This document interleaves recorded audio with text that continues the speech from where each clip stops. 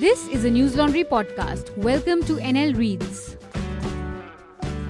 The Cow Question in Modern India, Part 1. A brief historical survey of cow protection in India by Anand Vardhan. I quote, "His Muslim tiger wants to eat the Hindu cow."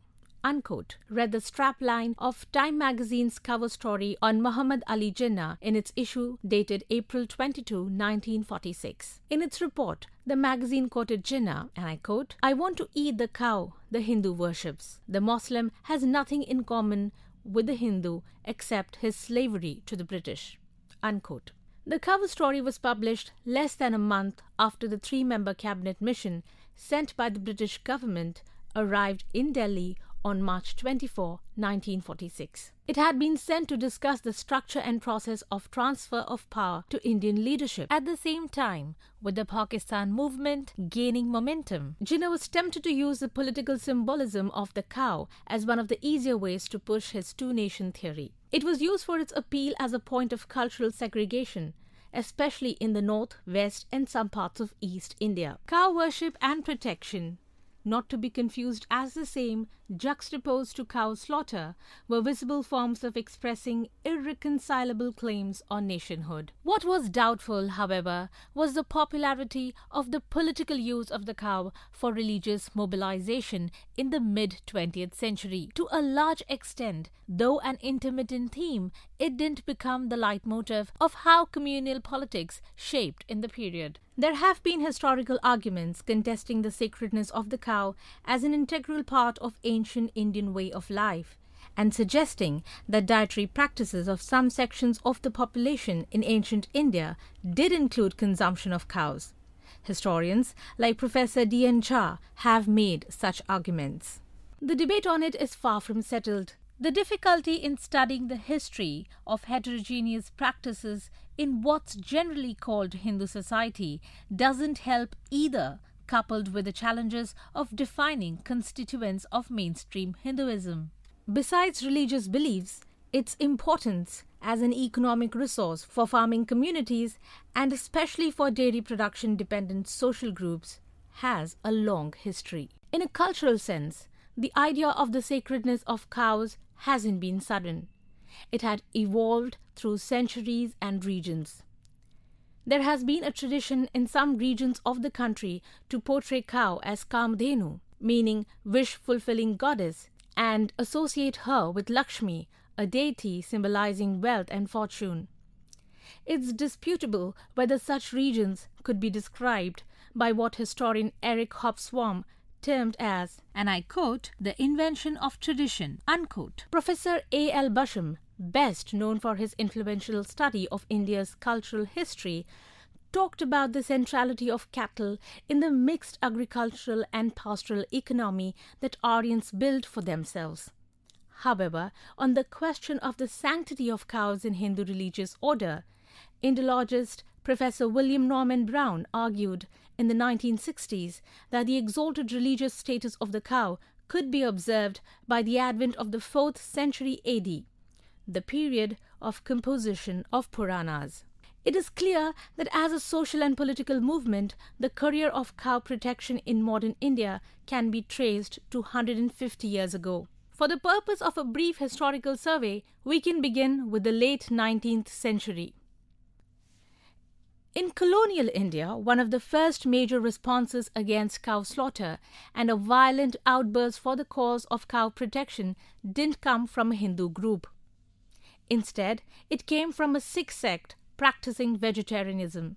The Namdhari Sikhs, also known as the Kukas, traced back to the 1870s, it was a response that was as much a confrontation with Muslims as it was a backlash against the British government's intervention in what Namdharis valued as their community's way of life. In 1871, Namdharis were outraged as the Deputy Commissioner of Amritsar gave permission for the opening of a slaughterhouse in the city. The Kukas led the protest against the decision amid worsening relations with the Muslim community in the city. Working on a plan to rescue the cows from the slaughterhouse, a radical section of protesting Namdharis raided the slaughterhouse. In the ensuing violence, butchers were killed.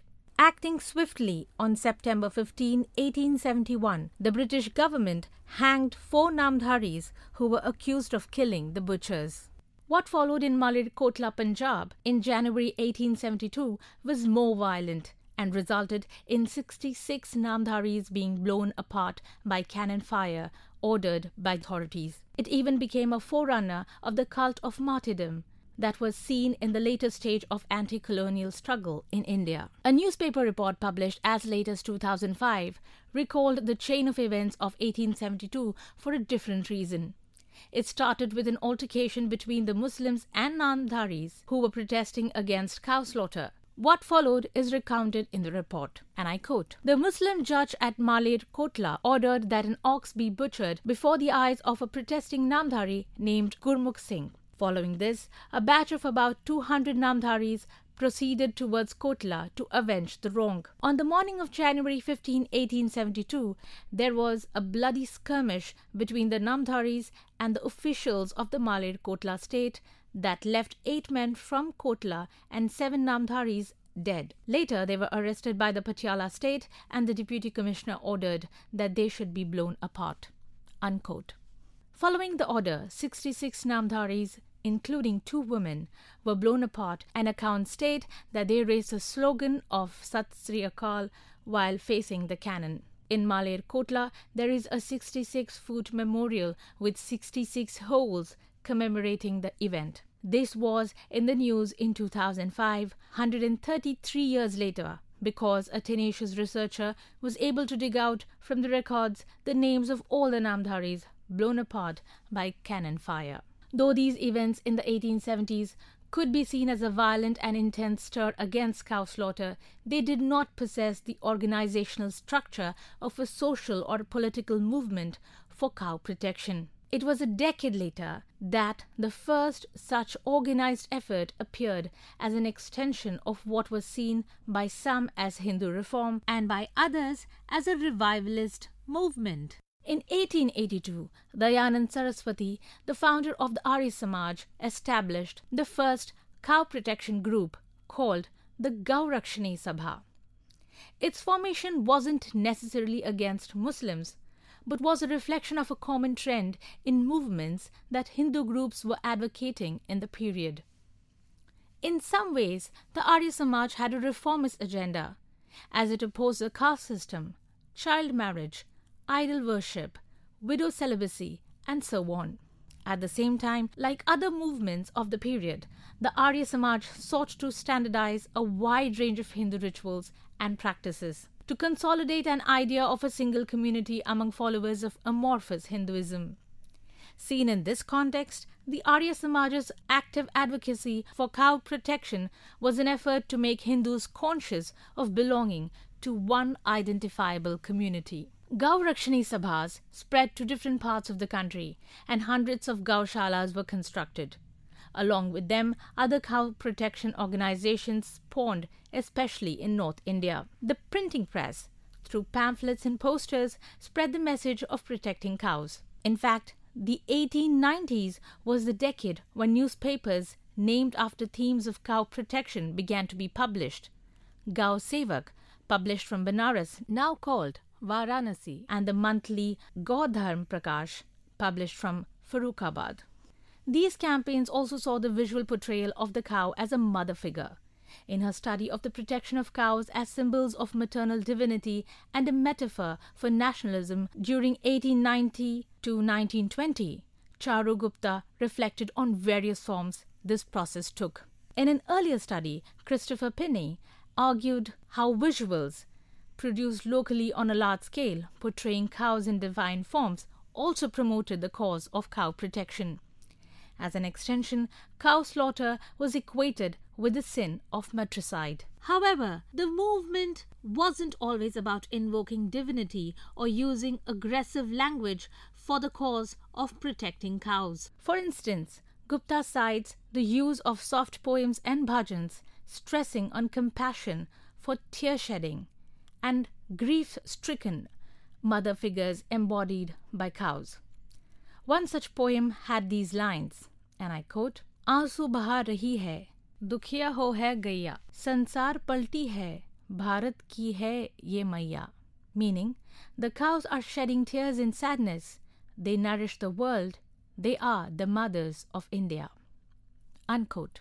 Scholars have also suggested that the first 2 decades of the 20th century saw the cow protection movement spread to rural areas in the North and West India and some parts of East India too. Citing an interesting case study of rural Bengal, geographer Rhys Jones argues that the cow protection movement there involved establishing, and I quote, zones of tradition in areas where they had not existed before, unquote. That implied that cow protection committees sought to enlist the support of zamindars, the big landowners recognized by the government's permanent settlement to ban cow slaughter on their land and plantations.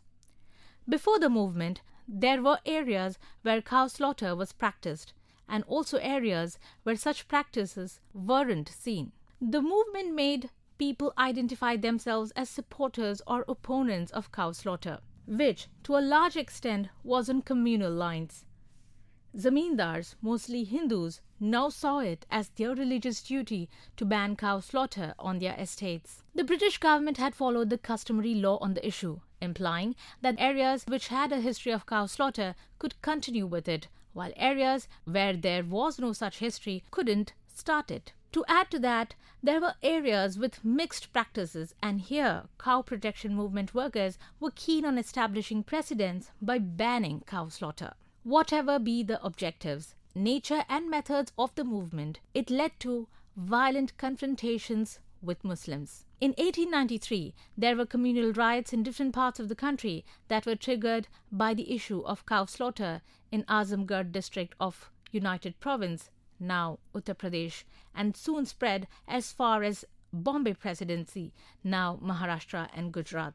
Along with the violent turn, it intermittently took Peter van der Veer studied the nature of nationalist appeal of cow protection movement in the 19th century, particularly in North India. He adopted an interdisciplinary approach to studying the role of religious rituals and symbols in the construction of Indian nationalism. Later, this was aided by the use of printed material and visuals for the purpose. By the late 19th century, cow as a mother figure had become an appealing instrument in this process. However, it's relevant here to briefly look at how contemporary Muslim leaders and their movements approached the cow question in the late 19th century. The last 3 decades of the 19th century witnessed the reformist ferment within the Muslim community. This stream was led by the Aligarh movement. It had its origin in the establishment of the Mohammedan Anglo-Oriental College, MAO, by Sir Syed Ahmad Khan at Aligarh in 1875, the precursor to the Aligarh Muslim University, AMU, which was set up in 1920. As the Aligarh movement evolved through phases, it swung from being accommodative to alarmist, and from being reformist to being insular. In the course of time, it became the wellspring of the Pakistan movement and the two-nation theory. These evolutionary strands in the Aligarh movement were also reflected in its leadership's position on the cow. To begin with, Syed Ahmad Khan's accommodative approach was evident.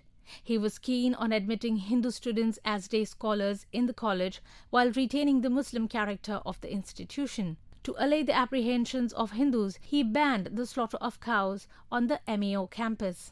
However, in the 1890s, Sir Syed approved the formation of Mohammedan Defence Association, MDA, a body which had MAO principal Theodore Beck as its secretary. The communal riots of 1893 had triggered the establishment of this new body, and reaction to cow slaughter had its impact on the decision. In his study of Muslims in modern India, Sheikh Muhammad Ikram writes, and I quote, "Muslims who refused to abide by the Hindu sentiment in favor of the cow were subjected to severe economic boycott." Unquote. Ikram further argues that this reaction could be a key factor behind Sir Syed's decision to support the formation of the MDA. As secretary of the MDA, Theodore Beck attacked the cow protection movement. In his study of Sir Syed published in 1969, Shan Muhammad quotes Beck as dubbing the cow protection campaign as an, and I quote, anti-cow killing movement, unquote. More significant, however, was the reconciliatory tone of what Shan Muhammad quotes Sir Syed as saying in 1897, a year before his death. Sir Syed said, and I quote, "If by abandoning cow slaughter more Hindu and Muslim cooperation is achieved, it is 1,000 times better than sticking to the practice," unquote. As events turned out, in the 1930s and 40s, the Muhammad Ali Jinnah-led Muslim League, which was founded in 1906, was more inclined to take the MDA line rather. The first half of the 20th century saw the intensification of struggle against the British rule. In this period, though, sporadic violent incidents triggered by issues of cow slaughter and protection continued to be reported. Hindu groups weren't very aggressive in their pursuit of the cow protection agenda as a political project.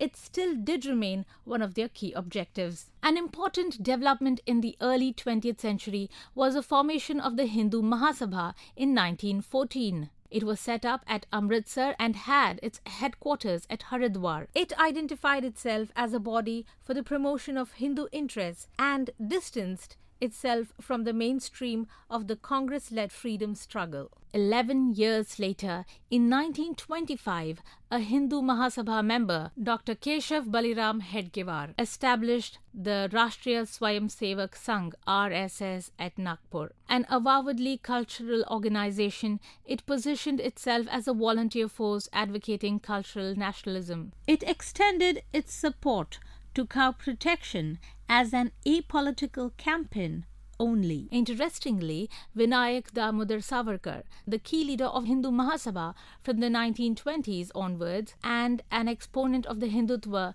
didn't endorse cow worship at all. Instead, he emphasized the need for cow care. His correspondence with an editor of a Marathi journal, Bhala, in the mid-1930s is often cited as an example of his aversion to any idea of cow deification. While replying to the editor, Savarkar wrote, and I quote, "If the cow's a mother to anybody at all, it's the bullock, not the Hindus. Hindutva, if it has to sustain itself on a cow's legs, will come crashing down at the slightest sign of a crisis," unquote.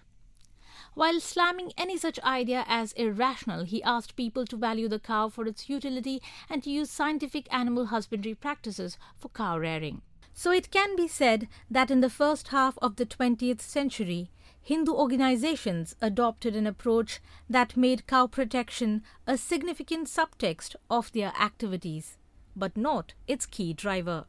The discourse on cow protection became important in some sections of the Congress-led National Movement for Independence.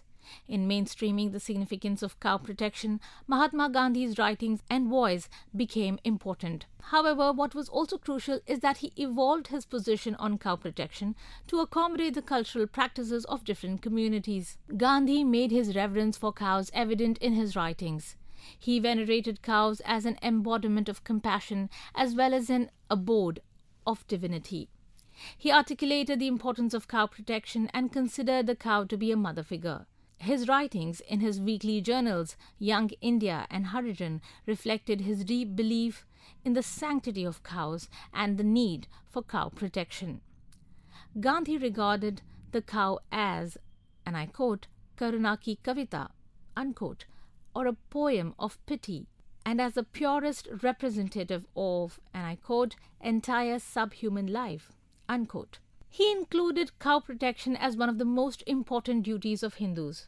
On October 6, 1921, he wrote in Young India, and I quote, "Cow protection is the gift of Hinduism to the world, and Hinduism will live so long as there are Hindus to protect the cow. Hindus will be judged not by their tilaks, not by the correct chanting of mantras, not by their pilgrimages, not by their most punctilious observances of caste rules, but by their ability to protect the cow," unquote. This was followed by a paragraph on the importance of non-violence and communal harmony while pursuing the goal of cow protection. He also hoped to appeal to the compassion of communities averse to cow protection. Gandhi wrote, and I quote, "It will now be understood why I consider myself a Sanatani Hindu. I yield to none in my regard for the cow. I have made the Khilafat cause my own, because I see that through its preservation, full protection can be secured for the cow. I do not ask my Mussalman friends to save the cow in consideration of my service. My prayer ascends daily to God Almighty that my service of a cause I hold to be just may appear so pleasing to Him that He may change the hearts of the Mussalmans and fill them with pity for their Hindu neighbors and make them save the animal the latter holds dear as life itself." Unquote. The 1919-22 phase of the Khilafat movement, which Gandhi referred to, was a stir of Indian Muslims led by two brothers, Muhammad Ali and Shaukat Ali, against the dismemberment of the Ottoman Caliphate. Amid criticism of endorsing an essentially regressive movement, Gandhi extended support to the movement with the objective of cementing Hindu-Muslim unity in the struggle against British rule. It was also seen as an effort to counter the Muslim League, which was claiming the representative role of Indian Muslims. Gandhi continued to write in his journals about how kindness, consideration and real efforts are needed for the cause of cow protection apart from any piece of legislation. In Young India, July 7, 1927. In later years, he emphasized the need to develop methods for taking compassionate care of even unproductive cattle as part of Gau Seva. This was in Harijan, February 17, 1946 and August 31, 1947. Gandhi was aware of the expectations of the Constituent Assembly, set up in December 1946 and mandated by indirect elections of November 1946 to frame an Indian constitution. A vocal section of citizens as well as some members of the newly elected assembly wanted a ban on cow slaughter to be part of the constitution. Dr. Rajendra Prasad, the president of the Constituent Assembly, had told Gandhi that he had received, and I quote, 50,000 postcards, between 25,000 and 30,000 letters, and many thousands of telegrams demanding a ban on cow slaughter. Unquote. Gandhi's response in 1947 was consistent with what he had written in 1921. Addressing a prayer meeting on July 25, 1947, that is 20 days before India attained independence. He expressed his aversion to any constitutional measure to ban cow slaughter. He reasoned that such a step would violate the rights of people following different religions in the country. While accepting the importance of cows for Hindus, Gandhi argued, and I quote, "I do not doubt that Hindus are forbidden the slaughter of cows. I have been long pledged to serve the cow, but how can my religion also be the religion of the rest of the Indians? It will mean coercion against those Indians who are not Hindus. How can I force anyone not to slaughter cows unless he is himself so disposed?" Unquote. As subsequent developments in the Constituent Assembly showed, the Constitution didn't ban cow slaughter, but carried the imprint of Mahatma Gandhi's concern for cow protection and proper animal husbandry practices for the care of cattle. It was incorporated as one of the policy guidelines, a provision under the Directive Principles of State Policy, DPSP. However, the incorporation and drafting of Article 48 had its own share of contentions in the Constituent Assembly. Gandhi's writings and prayer discourse didn't stop demands for elevating the ban on cow slaughter to the status of a fundamental right. In part 2 of the piece, the author will look at the role of the Sangh Parivar in the evolution of cow protection as a political force. This piece was narrated to you by Chinsi Thomas. All the News Laundry podcasts are available on Stitcher, iTunes, and any other podcast platform. Please subscribe to News Laundry. Help us keep news independent. To catch all our podcasts on news, pop culture, current affairs, and sport, visit newslaundry.com. Follow us on Facebook, Twitter, and Instagram, and subscribe to our YouTube channel.